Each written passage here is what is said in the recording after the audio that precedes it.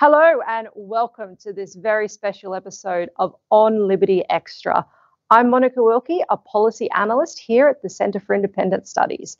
And today I'm going to be talking with Professor, evolutionary biological scientist, author, YouTuber, and author of the recent best-selling The Parasitic Mind, How Infectious Ideas Are Killing Common Sense, which has received praise from Dr. Jordan Peterson, who said, "Read this book, strengthen your resolve, and help us return to reason." Dr. Saad, welcome. How are you? So good to be with you. Thank you very much for being here. It's going to be a fantastic conversation. So I'd like to start in the subtitle of your book. You say how infectious ideas are killing common sense. How can ideas be infectious? Well, they spread akin to how actual viruses spread. So many years ago, Richard Dawkins had introduced the term a meme in The Selfish Gene, a great book, by the way, which everybody should read, where he talked about how, in the same way that we have genes that propagate, we also have memes, which are packets of information that spread from brain to brain. But a meme could be anything. It could be a jingle. It could be an advertisement. It could be, a song, or it could be a religion. That would be a memeplex. But in my book, I'm not talking so much about memes, but rather I use what's called the parasitological model. I argue that bad ideas are akin to brain worms. They're parasitic in that they alter the behavior of the person who is parasitized, causing them to walk quietly into the abyss of infinite lunacy.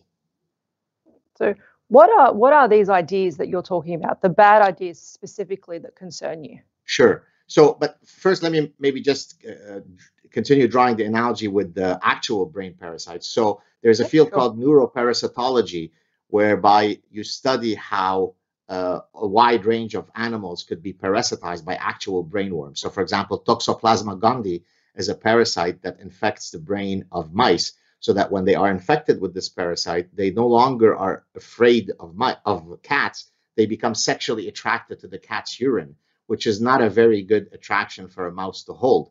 And so I take this principle and I argue that akin to how we can have actual brainworms altering an animal's behavior, these idea pathogens, which I'll explain in a second what they are, serve a similar purpose. They alter our circuitry so that we lose our capacity, for example, to engage in critical thinking. So what would be example of an idea pathogen? So postmodernism, a movement that was spawned on university campuses 40, 50 years ago, is the granddaddy of an idea pathogen because it purports that there are no objective truths. We are completely shackled by subjectivity. We are confined to our personal biases. So to talk about objective reality or an objective truth, according to postmodernism, is silly. Well, you could imagine how that's a dreadful idea because scientists wake up every day under the working presumption that there are truths to be discovered. Now, a scientific truth can change. What we thought was true 300 years ago might be updated 300 years later. That's why in science we talk about provisional truths. But we do wake up thinking that there is a truth out there to be discovered. Do you want me to give you another example of a pathogen? Yes, I think that would be good because you've just outlined then why you use this parasitic model, and I think it's good. But I think just to sort of take it that little bit further to make sure our audience understands, just one more example would be great. Sure. So, for example, social constructivism is another idea pathogen because it argues that human beings are born tabula rasa, and everything that they become is due to the vagaries of socialization, of their environments. We're all born with equal potentiality, and then it's only the nefarious forces of our parents and our peers and our advertisements and our rabbis and priests and our peers. So that alters who we become. So everybody can wake up and become the next Lionel Messi or the next Albert Einstein. So it's a beautiful and hopeful message, but it is perfectly rooted in hopeful falsehoods. Now, social constructivism has a lot of bad downstream effects. So, for example, as an evolutionary psychologist, I study things that have a biological root. While social constructivism would argue, no, everything that we are is due to social construction. Even something as basic as sex differences and physical strength are not due to morphological differences between men and women or anatomical differences or hormonal differences. They are due to the nefarious forces of socialization. Your parents taught you to play gently, whereas they taught Bobby to play forcefully. And that starts a cascade of subsequent behaviors that causes little Johnny to be, stronger when he's lifting weights. And so there are all sorts of downstream effects of these bad ideas that extend well beyond the halls of academia. They become part of political platforms, for example.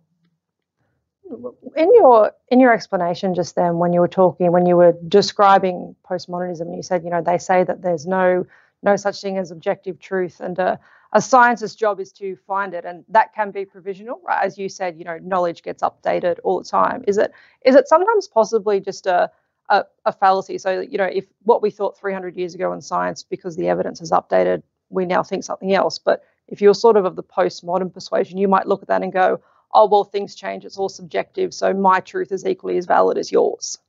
Well, yeah. And I'll give you an example of the lunacy of postmodernism. And this personal anecdote that I'm going to share is not some anomalous example. It perfectly apes exactly what postmodernists believe. And so I actually discussed this example in The Parasitic Mind. So in 2002, one of my doctoral students had just defended his doctoral dissertation. And so we had decided to go out to celebrate, myself, my wife, my doctoral student, and his date for the evening. And so prior to going out that evening, he warned me that his date in question was a graduate student in postmodernism, radical feminism, and cultural anthropology, if you will, a holy trinity of bullshit. And so, and the reason why he was telling me this is because he wanted me to sort of be on my best behavior. We're going out to celebrate. Let's not get into debates and so on. I said, oh, don't worry, I'm going to be on my best behavior, which of course was completely untrue. And so about halfway through the dinner, I turned to the lady in question. I said, oh, I hear you're a postmodernist. Yes, I'm studying postmodernism. So there are no universal truths, correct? No, there aren't. Well, do you mind? As an evolutionary psychologist, I do think that there are universal truths, certainly when it comes to human nature. So can I propose what I consider to be some universal truths, and then you could tell me how I went wrong? She goes, sure, go for it. Okay, is it not true that within Homo sapiens, within humans, only women bear children? Is that not a universal?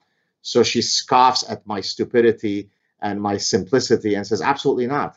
I said, it's not true that only women bear children. She goes, no, there is a tribe off some island off Japan whereby within their folkloric mythological realm, it is the men who bear children. So by you restricting the conversation to the biological realm, that's how you keep us barefoot and pregnant. So then after I recovered from the mini stroke I had at listening to such stupidity, I said, okay, well, how about I offer you an example that's maybe a bit less controversial, because it seems like it's too corrosive to argue that only women bear children. How about we use the following example? Is it not true since time immemorial that sailors have relied on the following, that the sun rises in the east and sets in the west? And here she used deconstructionism, which is from Jacques Derrida. It's a subshoot of postmodernism. She said, well, what do you mean by east and west? Those are arbitrary labels. And what do you mean by the sun? That which you call the sun, I might call dancing hyena. To which I answered, well, fine, the dancing hyena rises in the east and sets in the west. But that gives you a sense of how there is no common sense making where we can meet. We can't agree that there is a sun. We can't agree left and right. We can't agree that women, everything is subjective. So it becomes a form of intellectual terrorism. But for the postmodernists, particularly the example you just outlined, isn't it sort of, I mean, they could say these things, there's no truth, the sun is dancing hyena, all that sort of thing. But don't they sort of get, mugged by reality in the sense that, no one really lives that way? I'll give a short anecdote to sort of explain my question. When I was at university, I had a lecturer who sort of made kind of a similar argument about, how do we know what's true and that sort of thing. And I just, we were on the 7th floor of a multi-story building, and I asked, do you plan on exiting via the stairs or out the window? Because if there were no subjective truths, then surely you can manipulate gravity. So, even though you might say these things, do people actually live like there are no objective truths? Well, it's a great question because that's it. What you just asked exactly explains the distribution of these idea pathogens across different disciplines within the university. So it's not coincidental that these idea pathogens, and certainly postmodernism as an idea pathogen, hasn't spread as much in engineering school or in the business school, because those particular fields are they are tied. There are consequences to idiotic ideas that reject reality. You can't build a bridge using postmodernist physics.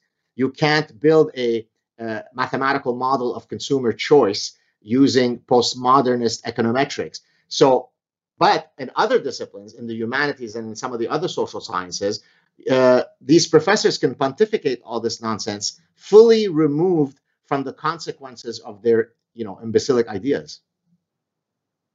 So you've mentioned universities in your responses up till now. So you view universities as sort of the epicenter of where this parasitic ideas come from? Yes. So I argue that it takes intellectuals to come up with really dumb ideas.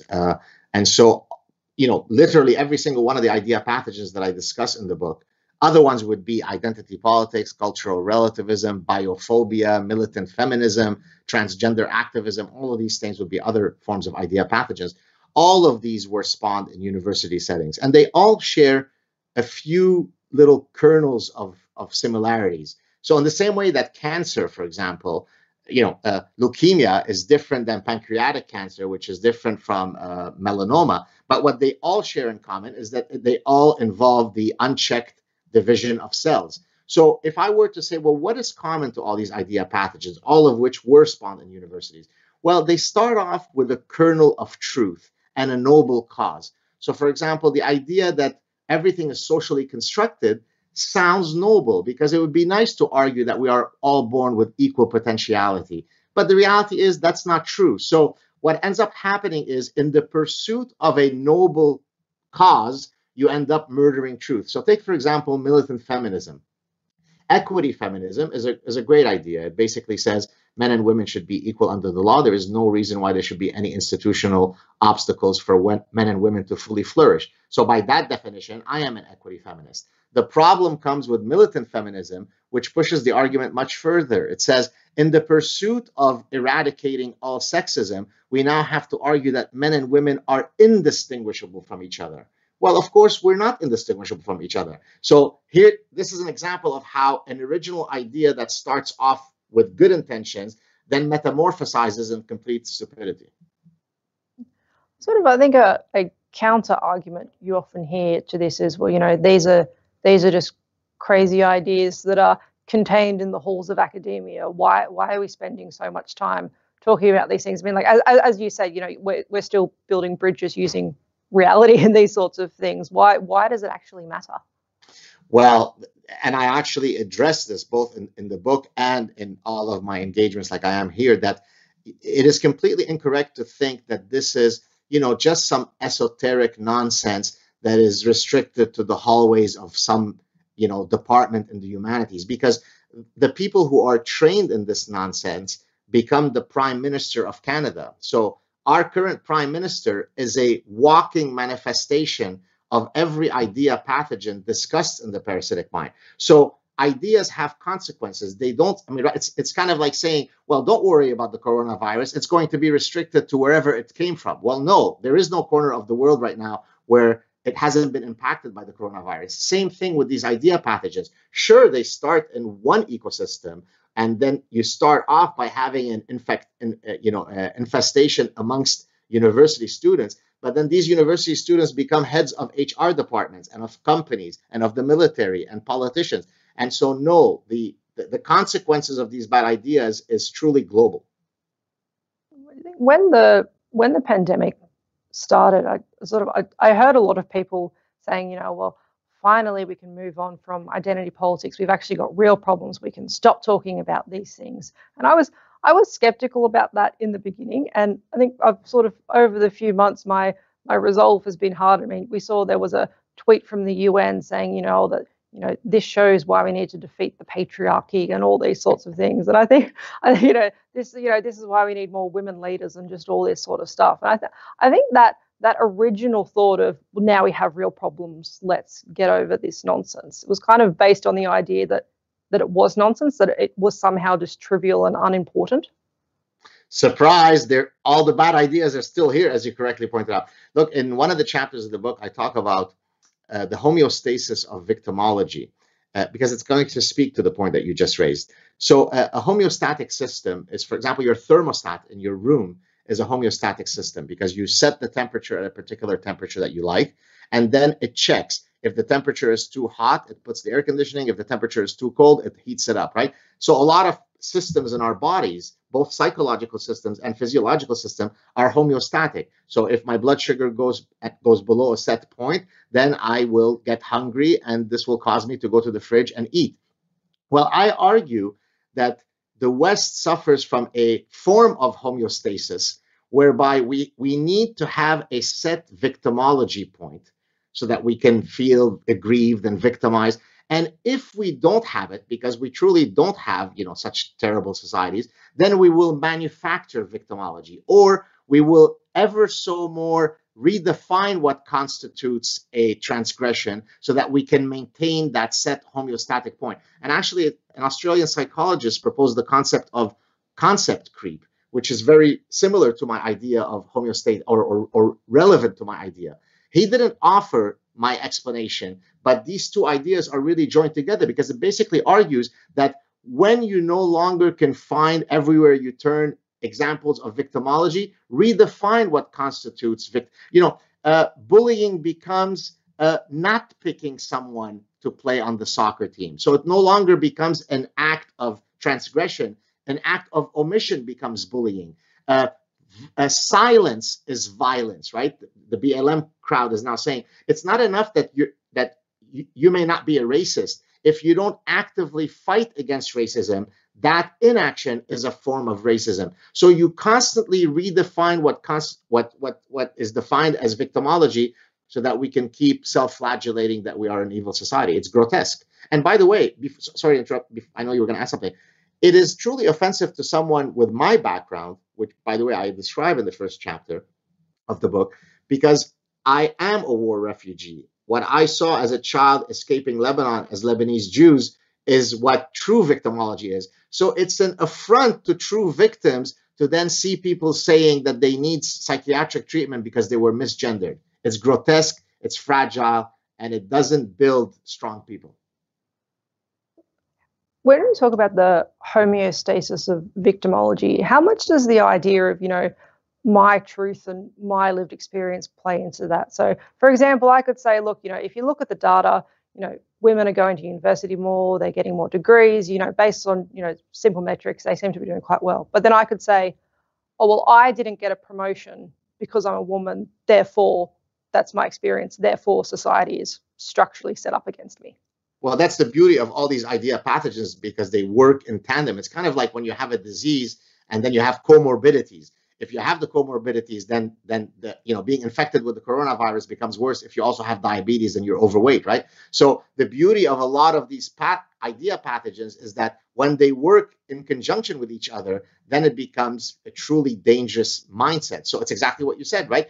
If there are no manifestations of sexism on campuses, as you so rightly pointed, well, then if a guy rolls his eyes at a departmental meeting when I said something, that was rolling of the eyes rape. You raped me through your roll of the eyes, right? And again, by the way, at my university now, in order for you to, be properly employed, you have to take a mandated seminar that teaches you how to act properly. So imagine again how Orwellian that is. So this was last year I did it. So I'm 56 now. So I was 55. So a 55-year-old man who has an exemplary life has to now be taught what constitutes proper behavior.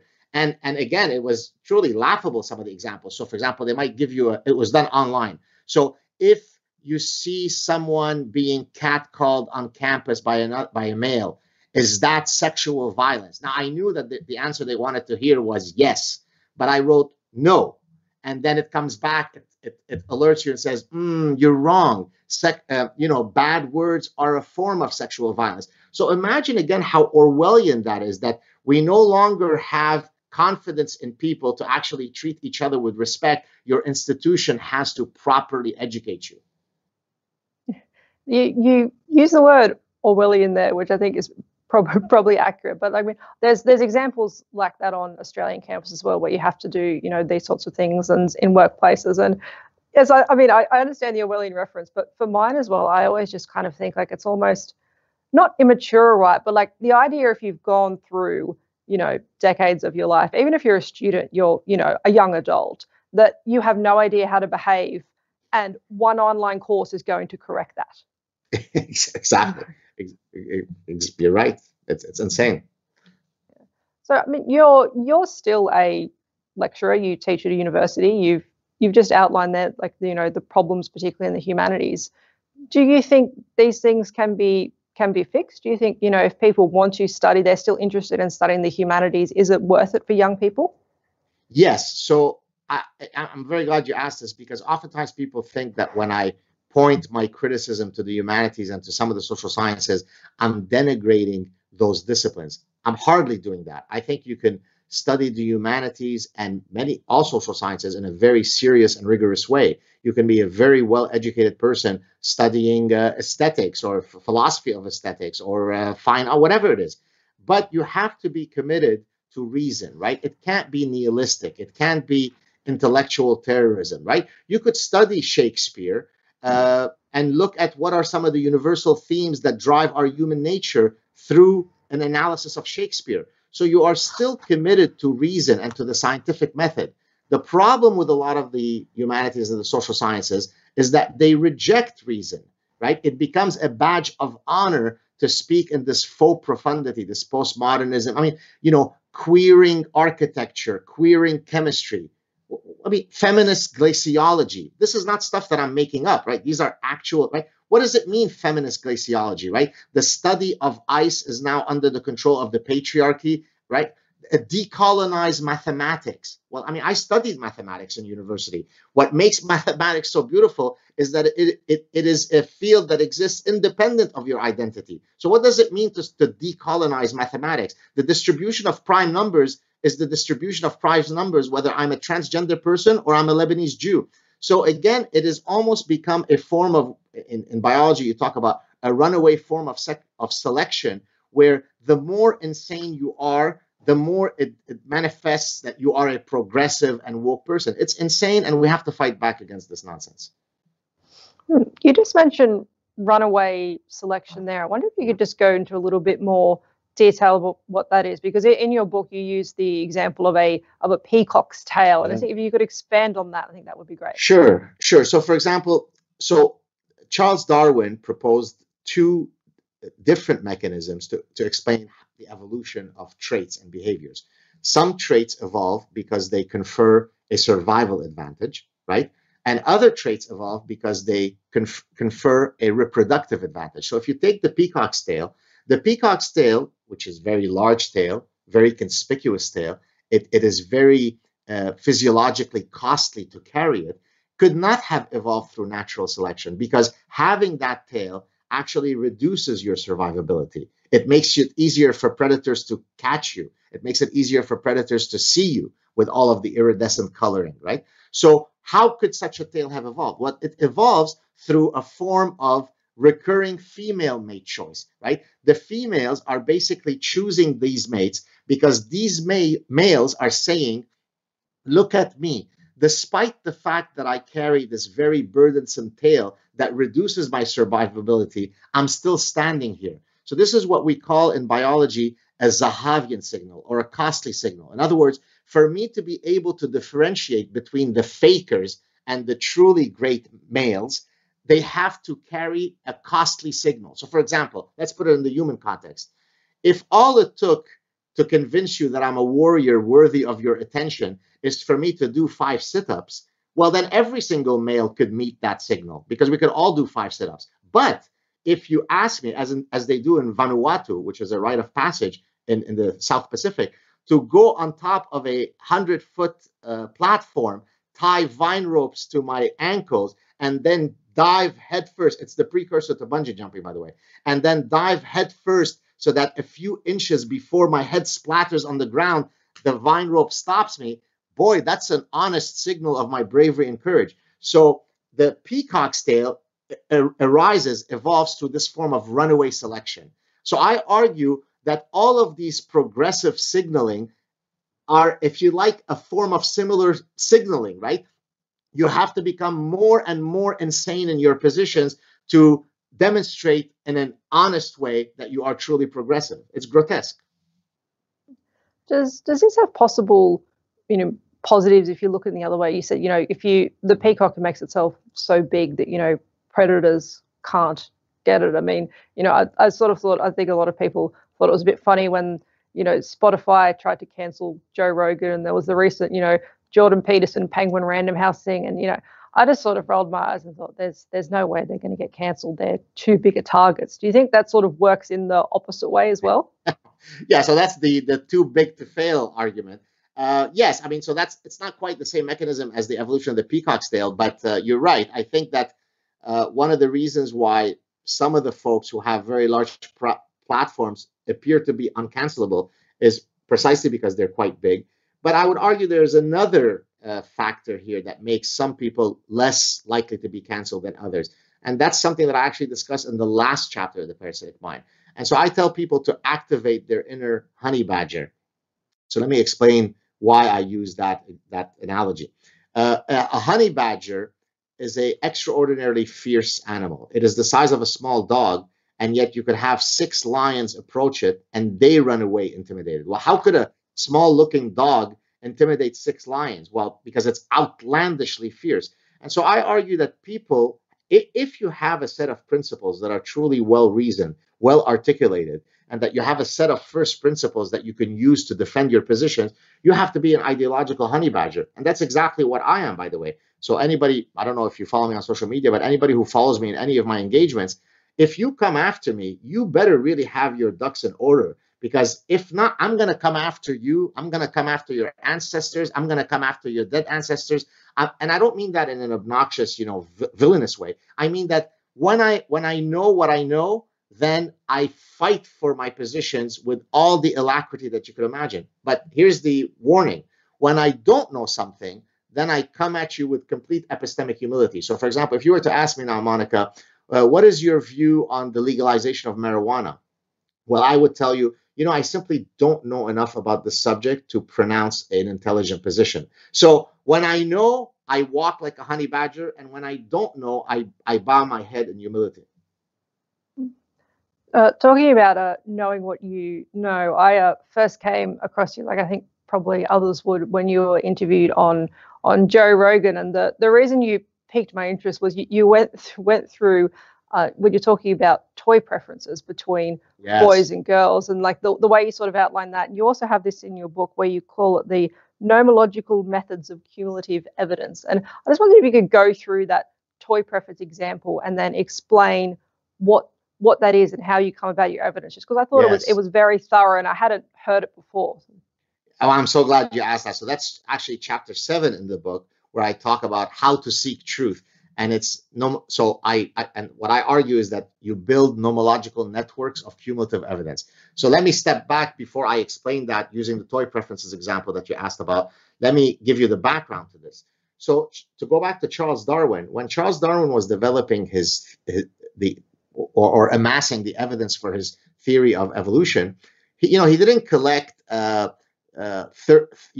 from 30 undergrads in psychology at University of New South Wales and then mic drop, he's done.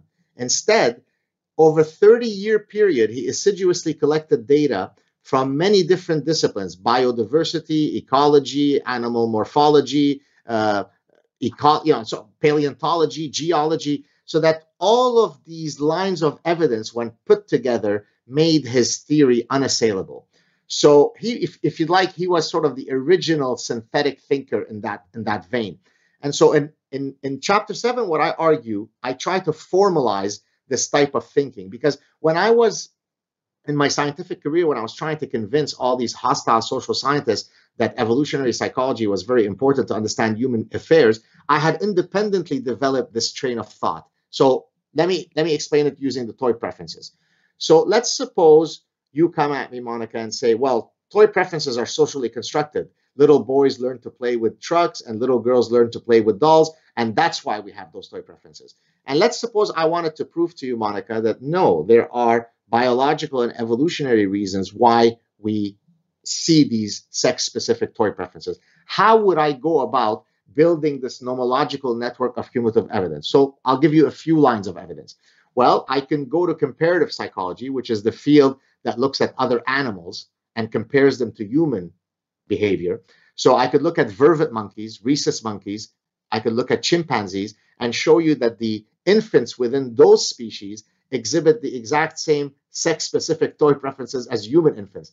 Well, already just that data is sufficiently convincing to end the story right there. But I'm not going to stop there. I'm going to drown you in a tsunami of evidence. So then I could get you data from developmental psychology, whereby I could show you that children who are too young to be socialized, in other words, they are in the pre-socialization stage, already exhibit those sex-specific toy preferences. I could get you data from medicine. So there's a disorder called congenital adrenal hyperplasia that when it afflicts little girls, it masculinizes their behaviors. So little girls who suffer from congenital adrenal hyperplasia have toy preferences that are like those of boys. So that hormonal disorder causes them to have a reversal of their sex-specific toy preferences. So bit by bit, I will get you data from completely different cultures, different disciplines, different time periods, all of which point to the innate sex-specific nature of toy preferences. I didn't get hysterical. I didn't get emotional. I didn't scream. I simply drowned you in an overwhelming amount of evidence. And so I argue that if people want to win arguments, if they truly want to stake veridical positions, then they have to have the cognitive discipline to build such cumulative networks. Thank you for doing that, because I just wanted to bring it up because I found it a very interesting way of how you laid out these sorts of things. So in your book, you also talk about how, sort of the dichotomy of ideas that we tend to talk about. So I think it'd be good if you just explain what you mean by that, and then also sort of I'll follow up questions so you can go on. Like, are these dichotomies unavoidable? Because sometimes I hear people say, "Oh, we've got to move beyond tribalism, blue team, red team," but is that actually possible? Right. So I think what you're referring to there is in chapter 2. I'm talking about truth versus hurt feelings, and I start that chapter where I'm trying to talk about the dichotomy of thinking versus feeling. And here I use the term that I coined epistemological dichotomania. A lot in science is about creating these opposing forces: nature versus nurture, right? Reason versus emotions, thinking versus feeling. And I argue that in many cases, these are false dichotomies. So let me first begin with the nature-nurture, and then I'll discuss the thinking versus feeling. Much of who we are is really an inextricable mix of nature and nurture. So, for example, if you take a cake, before you bake the cake, each of the ingredients of the cake are there to see: the eggs, the flour, the sugar, the butter. They're each delineated. Now, once I bake the cake, I can no longer tell you, Monica, could you please point to the eggs? Could you please point to the sugar? It's an inextricable melange at that point. Well, who we are is really an inextricable mix of our nature and our nurture. As a matter of fact, nurture doesn't exist outside of nature. Nurture exists in its form because of nature. Okay. So having established that, I then go to the main point of that chapter where I'm trying to talk about thinking versus feeling. And I argue it's wrong to think that we are either a reasoning animal or a feeling animal. We're both. The trick is to know at which point to trigger which of the two systems. So, for example, if I'm taking a shortcut to get home through a dark alley and I notice 3 young men loitering around, my heart might start racing. My heart might stop. My blood pressure might go up. Well, that's an emotional fear response that's perfectly adaptive. It makes sense for me to experience that adaptive fear response. In this case, my emotional system kicked in. It makes perfect sense. If I'm trying to solve a calculus problem in my math class, all of the emotional triggering that you want is not going to help me solve the math problem. Now, let's apply it to a more relevant context. When you're trying to stake positions regarding which politicians you should choose in a presidential election, regrettably, most of my highfalutin ivory tower dwelling colleagues have only their emotional system triggered. Trump disgusts me. he's repulsive, he's disgusting, right? Each of those positions I just enunciated are strictly based on my affective system, my emotional system. On the other hand, Barack Obama, he's so lanky, he's so majestic, he has such a radiant smile. So in both cases, I never argued about positions. One repulses me, affective, and one draws me in, affective. There's an expression in Arabic. I'm going to use a prop if you don't mind. For a second, pretend that this is a cork of a wine bottle. There's an expression that I use from Arabic that basically says, getting drunk by simply smelling the cork of the wine bottle, right? What does that mean? It basically is saying, I don't need to drink the wine to actually get drunk. I simply have to smell the cork. So when I say, my God, Obama is so majestic, he's so presidential, I'm not saying anything about his positions. It's just an affective argument. And therefore, I'm getting drunk by the cork of the bottle. So it's not that we are thinking or feeling, it's that we should use the right system in the right context. I mean, I think the politics example is a good one, right? Because even with people who are politically interested, sometimes they'll, why do you like this person? It's like, oh, well, that person's creepy, but that person sort of seems nice. But like, isn't it to a certain extent that's unavoidable, right? I mean, particularly sort of the politics we've had over the last few decades since, we have TV and they all have image consultants and, you've got to decide how to dress and what to do. And, it's the way you talk. Even sometimes when you watch the news after a politician's given a speech, it won't. Well, actually, to use the example of the vice presidential debate, I mean, how much talk about there was that a fly landed on Pence's head, and that sort of seemed to be so much of that. And it was, what did that mean, and how do we feel about that? Like, can we actually get out of that?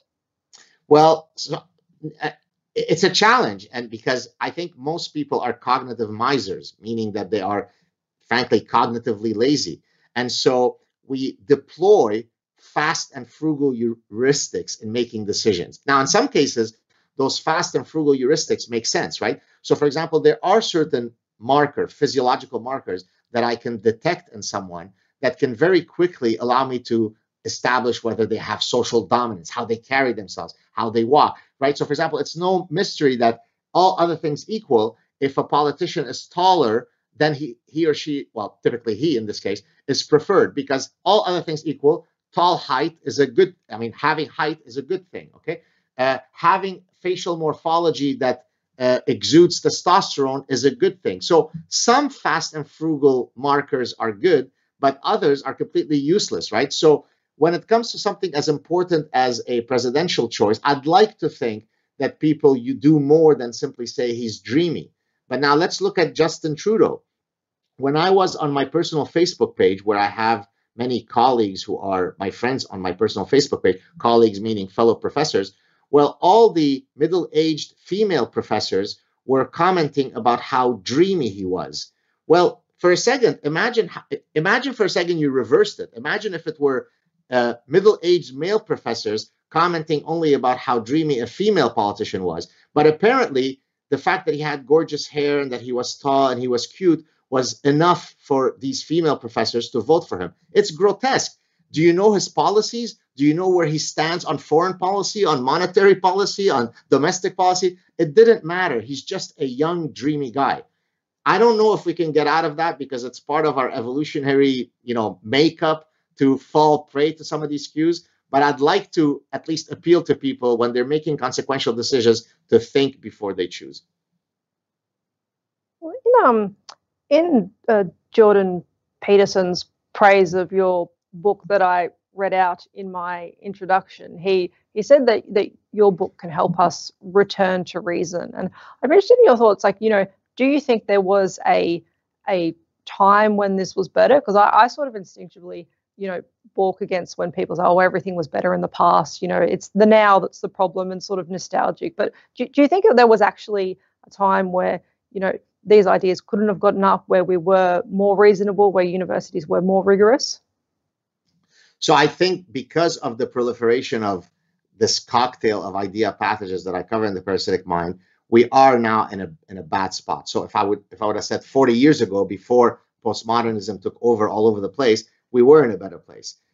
When we didn't have identity politics ruling our societies, we were in a better place. By the way, Lebanon where I escaped from, is exactly what happens to a society that is run by identity politics, right? In Lebanon, everything is determined by religious tribalism.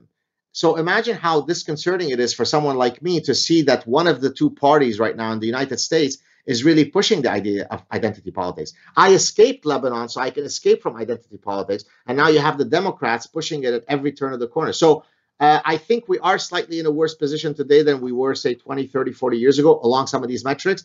But I think we could quickly reverse the tide if people speak out. If they don't speak out, then it will be a long train ride to hell. So we've been chatting here for about 40 minutes now, Gad, and I just want to say we have a live audience out there. So hello to everyone who has been watching and joining in. And some people have been submitting questions. And there's a particularly good one here that I think is worth addressing. It goes back to our discussion earlier when we were talking about cumulative evidence. And I just want to know, is there a danger with gathering evidence for a cumulative network that we fall victim to confirmation bias, in that we are only seeking and collecting evidence that supports our existing view? Look, that is always a possible danger in anything, not only in building these cumulative networks of nomological networks, but if you are truly an honest pursuer of the truth, then you won't do that, right? So when I build these nomological networks, it might be the case that for one of the lines of evidence, it actually goes contrary to my position. Well, then I will still report it. But the beauty of building these nomological networks is that the totality of the evidence will still support my position. So even though one or two lines of evidence might be somewhat tenuous, and that's why you have to be sufficiently disciplined to build these networks so that the totality, the tsunami of evidence favors me, right? So it's kind of like when you are in a courtroom and you'd say, did you make your case beyond a reasonable doubt, right? So maybe some of the evidence doesn't support your position, but the totality of evidence argues that your position is veridical. So if you are honest, you shouldn't succumb to that bias. So it's almost kind of like, when you have one or two outliers, it doesn't completely mean you throw everything out, because you still have the weight of the evidence is on your side. Well, and there's the point you're trying to make, not your side necessarily. Exactly. So on a more microscopic level, take for example something that often happens in evolutionary psychology. So I might say, within the human species, there is a sexual dimorphism. There is an evolved sex differences such that men are taller than women. Well, that's simply a scientific fact. Okay, so someone will raise their hand. But Dr. Saad, my Aunt Lori is taller than my Uncle Joe. Oh, goddamn, Darwin is dead. Let's go back to the drawing board. The fact that your Aunt Linda is taller than your Uncle Joe, so that's a singular datum, doesn't falsify a statement that is true at the population level, correct? So the fact that humans are a sexually reproducing species is not falsified by the fact that homosexuality exists or that they are celibate monks, right? So when you're building the nomological network, the fact that a single datum might go contrary to the totality of your position is okay. The totality, though, is still that I'm winning that argument. I think from what you've said, you mean, we've kind of painted a picture of things being a little bit dark at the moment, but I also kind of sense that you are optimistic. I mean, you've described how we can get out of this. You talk about, the honey badger and how we can return to reason, all these sorts of things. And I often like to finish these things on a slightly optimistic note. And I think it would be good, because what I liked, I mean, it's not at the end of your book, but you have this chapter where you talk about what are the non-negotiables for you in a free and modern society. And I think we could just finish by having you just outline those, because I just think it was fantastic the way how you just said it so clearly. It wasn't that, these are nice things to have, or that, we can have this, but we can give it. It's like, no, these are the things that we need if we want to be a free society. So you need to have freedom in all of its instantiations: freedom of thought, freedom of inquiry, freedom of speech. Without that, there's no point about talking about anything else. And then once we agree that we have those freedoms, we have to have an epistemology that allows us to adjudicate what is true and what is not. The beauty of the scientific method is it is exactly that, right? It frees us from the shackles of our personal identities. So this is why, for example, I argue that the die religion, I call it the die religion, diversity, inclusion, and equity, is an affront. It's a cancer to human dignity, because it basically says, well, we need to hire a transgender person of color in our physics. No, no, no. Science doesn't care about your identity. So as long as we have societies that are fully free in every possible way, and as long as we have the epistemology to adjudicate what is true and not, then the rest we can work on. But if these two bedrocks are attacked, then we're back to the dark ages. So to end on an optimistic note, I think that, so based on the number of emails that I receive on a daily basis, I can assure you that the silent majority detests this stuff. So you don't need 100,000 blue-haired people on campus to keep everybody else cowering in the corner, afraid to utter a word. You just need a few vocal activists, and then everybody stays quiet. So the reality is the silent majority is currently cowardly. If they find their spine and speak out in unison, then we can very, very quickly eradicate these idea pathogens and return to reason.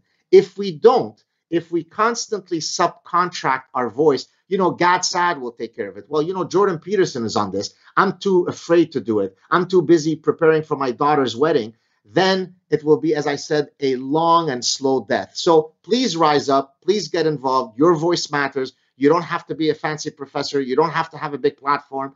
Just get engaged in fighting against these parasitic ideas. Dr. Gad Saad, thank you so much for joining us today. It's been a fantastic discussion. Oh, thank you so much. Cheers. So, Dr. Saad's book, The Parasitic Mind, How Infectious Diseases Are Killing Common Sense, is out now. You can also find him on YouTube at The Sad Truth and all matter of social media platforms. Thank you so much for joining us today from people all around the world. It's been fantastic to have your digital company. I'm Monica Wilkie for the Centre for Independent Studies. Please make sure you like and comment on this video and subscribe to our channel for more fantastic content like this. Thank you very much. Take care, everyone.